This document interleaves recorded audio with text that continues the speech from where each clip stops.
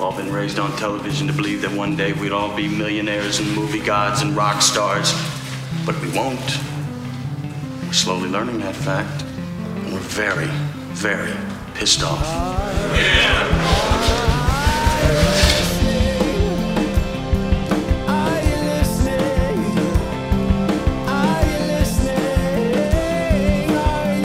As the wife and child are away, I'm going to crank out another episode, because why not? And, you know, of course, me trying to be as prepared as I can be, making notes and everything. Of course, there was stuff from last time that I had written down and I should have done, but I didn't. So I'm like, all right, well, I'm not going to go back and re-edit the thing. So I'll just make a new episode. So welcome, truck fighters. No, that's not a new demographic I'm trying to appeal to. Today's musical guest is Truck Fighters. And I think this is the band. The album's called Gravity. The band's quite something. Give it a listen.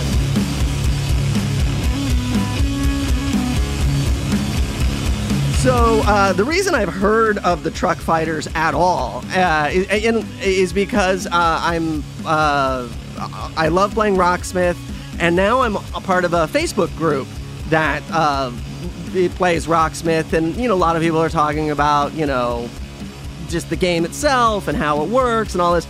But there is a whole other contingency that's like, oh man, I love this band, you know, and I'm mad that they're not, you know, in the game, and you know, who's your favorite band that's not in the game? And there was this one guy who's like, yeah, I like Sword and some other band and Truck Fighters, and I'm just like, what? All right. So anyway, so I'm like, look, I'm open to things. I try things. And so I was like, great, I'll put on Truck Fighters, and we'll see what it is.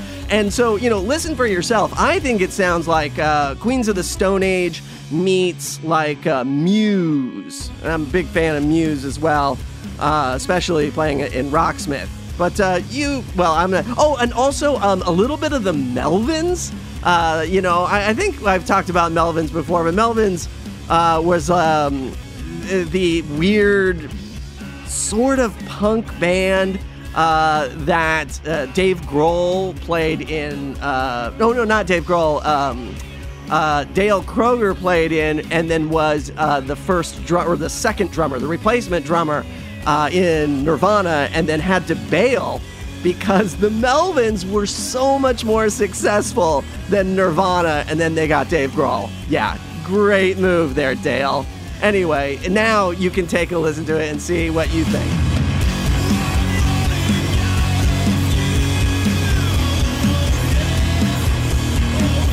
Anyway, and my new thing is I'm trying to get the depressing shit out the door first, and then we're going to end on a happy note. So, the depressing shit is, it's not even so much depressing as it is just fucking weird. So, as you know, I think from last time, I'm trying to find a new job. I want to work with people who like me, right? And it's so much like a relationship. It's so much like dating, you know? It's like you just know it. You just know it when it's a great fit. And unfortunately, like, no, there's no way to test for it. You know, you can't, you won't know whether or not if it's a fit until you really get in there and talk to people. And it's really interesting too, because like the people I'm interviewing with, they don't understand. They don't understand at all. They're just like, I'm sorry, you want to do what? You want to see where people sit? I guess. Okay. But it's like a big deal, right? Like if we're going to be a team, you know, and honestly, I think that's one of the weird things about where I work is I don't sit with the rest of the team. I sit kind of off to the side, and it's weird, right? Like I would not want to go into a new setting with that seating arrangement. If that was part of the deal, it would honestly be a reason for me to say no. So I had been interviewing around. I'd gotten rejected by 2 places already. And that was fine. There was one place that I thought was good, but I wasn't dying to work there. It wasn't like a dream job or anything. So I gotten rejected twice already. So I go on to this third one. And these people had reached out to me before. And I was like, I don't know. They do PR. And I wasn't like really. I mean, they don't do PR. They do sort of attribution is what it's called. So if you release press releases, people want to know how much traffic gets driven to their site based on a press release or an ad or whatever. So I said okay, and I was dead against it, right? And then Miriam was like, well, one of the things they say in there is you could grow your team, right? Like you would be the first one, and then you could hire who you wanted to hire. And that was like, oh, that's badass. Now I get to pick the team. I get to look for the magic connection. Okay, cool. So I go in there. So I had been talking to them for a while. And, I'd gone through a couple of different rounds of interviews, and it all went fine. And then I get on the phone with the director. And he was like, well, we'd like to bring you in. And it was already Wednesday. And I was like, okay, but it's going to have to be next week. And he's like, well, if the candidate, what did he say? He said something like, well, anybody who will be in contention for this position will have to do it this week. I'm like, okay. So I put it off as far as I could, and I made it the back half of Friday. So I was like, I was going to go into work from like 9 to noon, eat lunch, and then bail at 12:30 to get there by 1. And so I do all of that. I go into the interview. It's fine. Everybody's fine. It's really small office.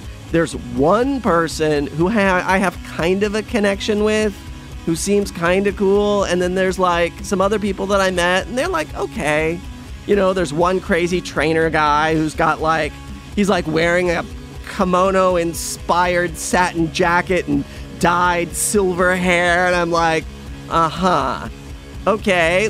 It could be, I could groove with him, I guess, but he's probably not going to want to groove with me. I'm probably way too square for him. But I'm like, okay, whatever. And so I go through the whole thing, and I've decided about halfway through the interview, nah, this isn't right. I'm not doing this. And it didn't help that the lunch that I had that day at the office is, on Fridays they do the catered lunches and everybody eats together. And those are the best days because it's cool. You sit who you want to sit with, and I kind of feel like the people who I'm with like me. I mean, I'm loud and annoying, but I'm not, I don't know. It's not that bad, I guess. I don't know. But anyway, so I was like, if I can just maybe find the right team at the office, that's maybe where I should be going. Not changing companies, but changing teams. So, you know what? We've got a couple of guys who might be changing teams. Oh, that'd be badass. We could really get the people in I want. Nice. Anyway, so there we go. So I'm on BART. I'm going home. First of all, it also reminds me how much I hate BART, because now I've been taking Caltrain, and Caltrain is where the professionals ride, and BART is sort of where everybody rides. And it's loud, it's underground, and so everything echoes and shakes, and it's just fucking annoying.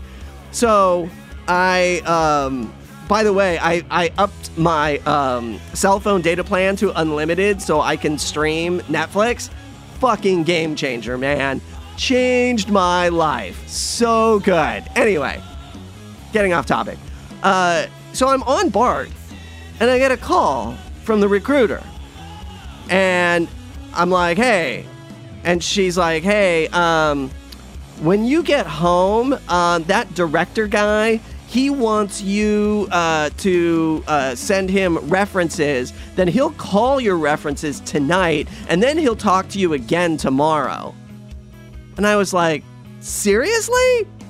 All right. And so, I mean, look, at that point, I had already decided that I was not going. I mean, hell, I decided halfway through the interview I wasn't going.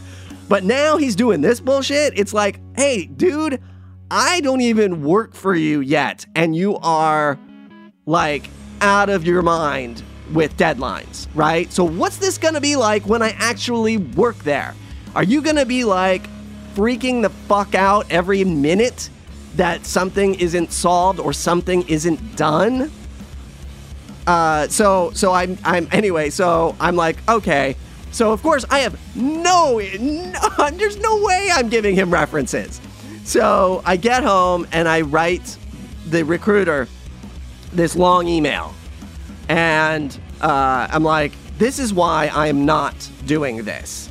And it was basically, it was really sort of, my whole hippy dippy, like, I want a love connection with my coworkers, but with no love, type of thing. And, and so I sent that off to her, and then she wrote me back, and she was like, well, you sure? And maybe we could talk about how you're going to grow the team. And I was like, no, they already told me that the way they're going to grow the team is in remote locations. They're not going to be growing the team in this office, in terms of more support people. And they didn't even really want to grow the team. I talked to one of the founders and I was like, hey, so what do you think about growing the team? He's like, well, if we're growing the team, that means we've got more problems, more bugs. And I'm like, oh, all right. So I get home and I'm sorry, I've been home, I write her the email, all this stuff. I'm like, no, if they change their story about growing the team, I know they're lying to me. So they've already said it. They've already been very clear.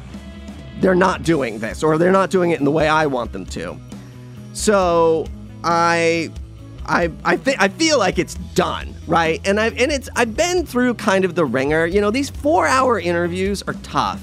I feel kind of drained and beat up, and I'm just like, let's have some wine, let's chill out, it'll be fine. So then the next day, the dude calls me again, this director dude, and he's like, hey, I respect your decision, but could you tell me, like, was there anything we could have done differently or anything? Now, ever since I've started looking for another job, I've had this sort of weird, sick fantasy about the people at the job talking to me about why I wanted to leave. And I've had this whole, like, sort of, I'm such a weirdo. I love talking to myself a bunch. In fact, I've discussed this before. But anyway, so I keep rehearsing this speech over in my mind. Of course, I'm trying to make it sound natural. Like I didn't just rehearse this speech like 4,000 times while I'm walking the dog. So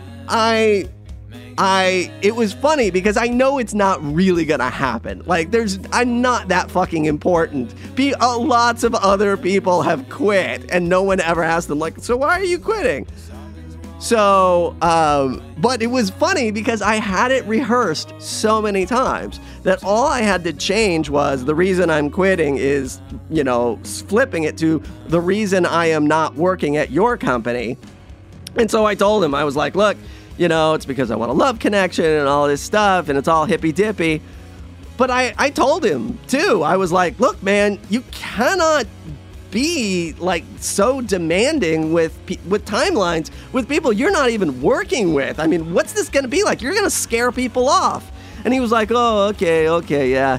I am, by the way, you will notice I am showing extreme restraint. Use promo code my brother and me at extremerestraints.com. Sorry. I'm showing extreme restraint by not doing his Indian accent. But anyway, so it was fun that even though I had rehearsed this dumb speech 1,000 times, I wasn't going to ever be able to use it. I actually got to be able to use it. So that was kind of fun as well. All right, more truck fighters. I gotta get a drink.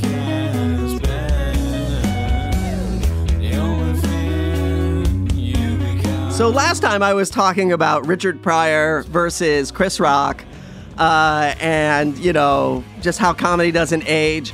So I guess the topic is black men in comedy, because that same day that I was watching both of their specials, I turn on, by the way, I am the only person in the world that has uses Bing as a search engine and has it's some Microsoft portal is like as their homepage, and it's this big news site. I love it. It's so many great news stories. But anyway, one of them was the comic Byron Allen is buying the Weather Channel, or maybe he's just buying weather.com. And I'm like, wait a minute. Byron Allen, the most unfunny black comic in the history of comedy, has enough money to buy the Weather Channel? Now, I get it, right? Like, it's not like buying NBC. It's just the Weather Channel. But still, how does this guy have any money at all? I mean, but apparently he has a production company who did really well, and they backed a bunch of winning shows, which makes no goddamn sense, because Byron Allen used to have this show called Unleashed with Byron Allen, and the idea was comics are going to be wild, they're going to say crazy things, but meanwhile it was the most scripted interview show, which sounds like an oxymoron, but it kind of was. Like, it was basically an interview show so comedians could do their bits, right? So you know, some producer would do tons and tons of pre-interviewing, and then he would get, you know, the jokes that they wanted to crowbar in, and he would always be like, so, I heard you bought new pants lately. How was that? How did that go? You bought new pants? And then he's like, well, let me tell you, buying new pants is crazy, you know, the little sales lady is like, you know, and it was just like such a shitty show. But who knows? Maybe it was cheap to produce and they sold it and they made money. I don't know. I mean, maybe Byron, as unfunny as he is, he's just a really kick-ass businessman. But I can't believe any of that. I just can't. I can't believe Byron Allen has Weather Channel money. It just shows to show you how unfair show business is.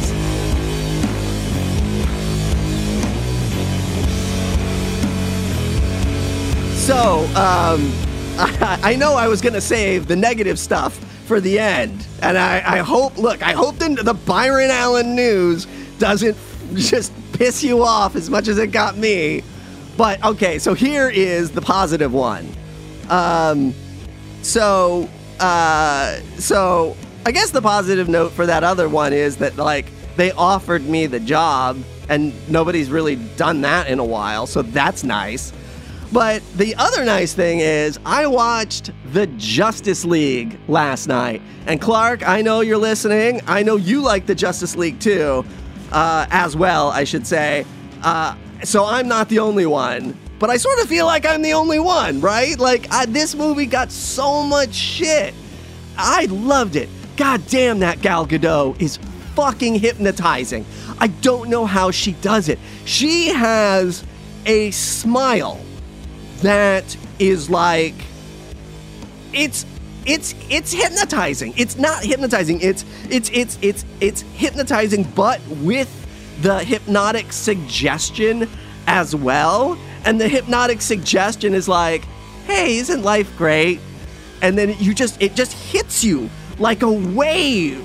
And you're just like, oh my God. And for like a brief second, you're just like, oh yeah, everything is all right. Oh, wait, I have to tell you something else. So, this is gonna be a trailer or a tease for another episode. I hope I can find the answer to this. So after I went on that job interview and I was feeling really confused and beat up and just like, what the fuck am I doing with my life? I put on Taylor Swift's Shake It Off. And the message of that is really positive. It's like, yeah, the press says all these negative, shitty things about me. So what am I going to do? I'm going to shake it off.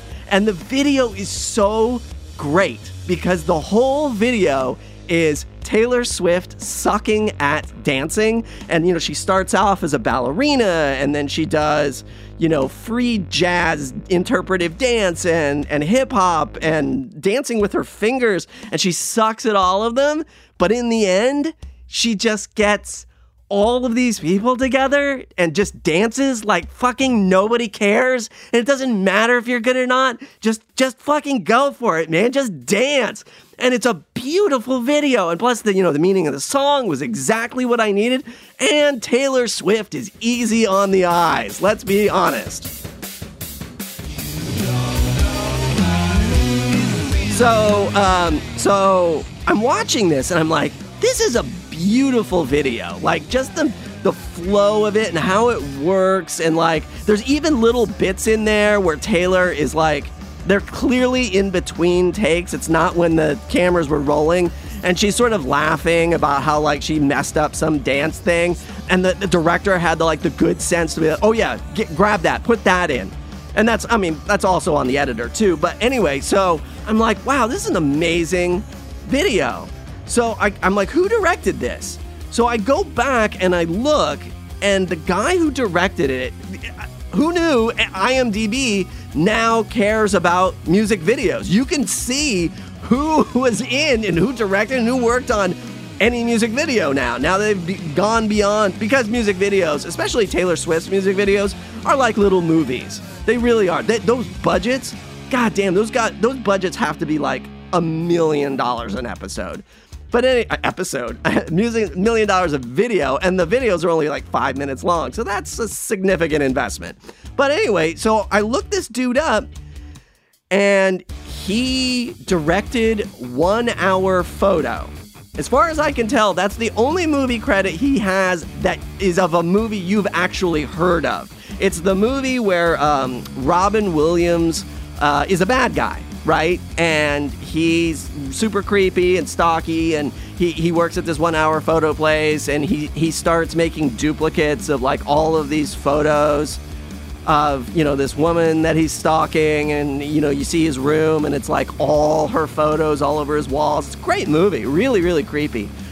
But it's weird that he does such a creepy movie so well, but also can make the greatest, happiest, feel-good music video like ever, and then nothing, right? He's still directing music videos like he does, you know, Beyonce and Jay-Z and all of these people, but it's just sort of like, what happened to your film career? What happened to your cinematic universe, dude? This just kind of dried up.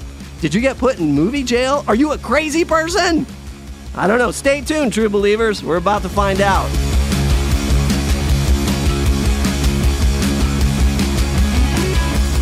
Okay, we're not going to find out, you know, this episode. We're going to find out in a future episode. But I hope I can find out.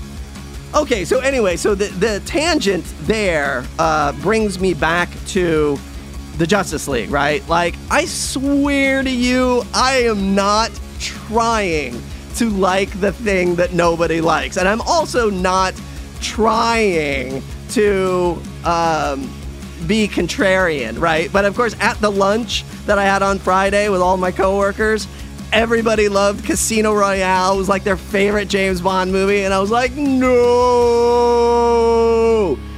Because I hate that movie. So goddamn boring. Anyway, so the other thing I really, really liked, and there's probably a little bit of nostalgia factor in there as well. Certainly, I love it when people take something that's super shitty and reboot it and make it really good. And that, my friends, is Lost in Space. The Lost in Space reboot is actually really good. I've only seen one episode so far, but that one episode was... the beginning is a little... it's okay, but the second half of that episode is so freaking good. And then they end with the theme song, the ba ba ba ba ba ba ba ba. So good. So I'm hoping that the rest of the series is gonna be as good. I love it. So anyway, I can't wait to watch the rest of it. Although I still got to finish Jessica Jones and a series of unfortunate events, which are also really great. Oh, goddamn, what a time to be alive! So much good stuff to watch. And then I still have to watch the Superman Homecoming, or Spider-Man Homecoming. That's going to be good too. All right. I'm all worked up.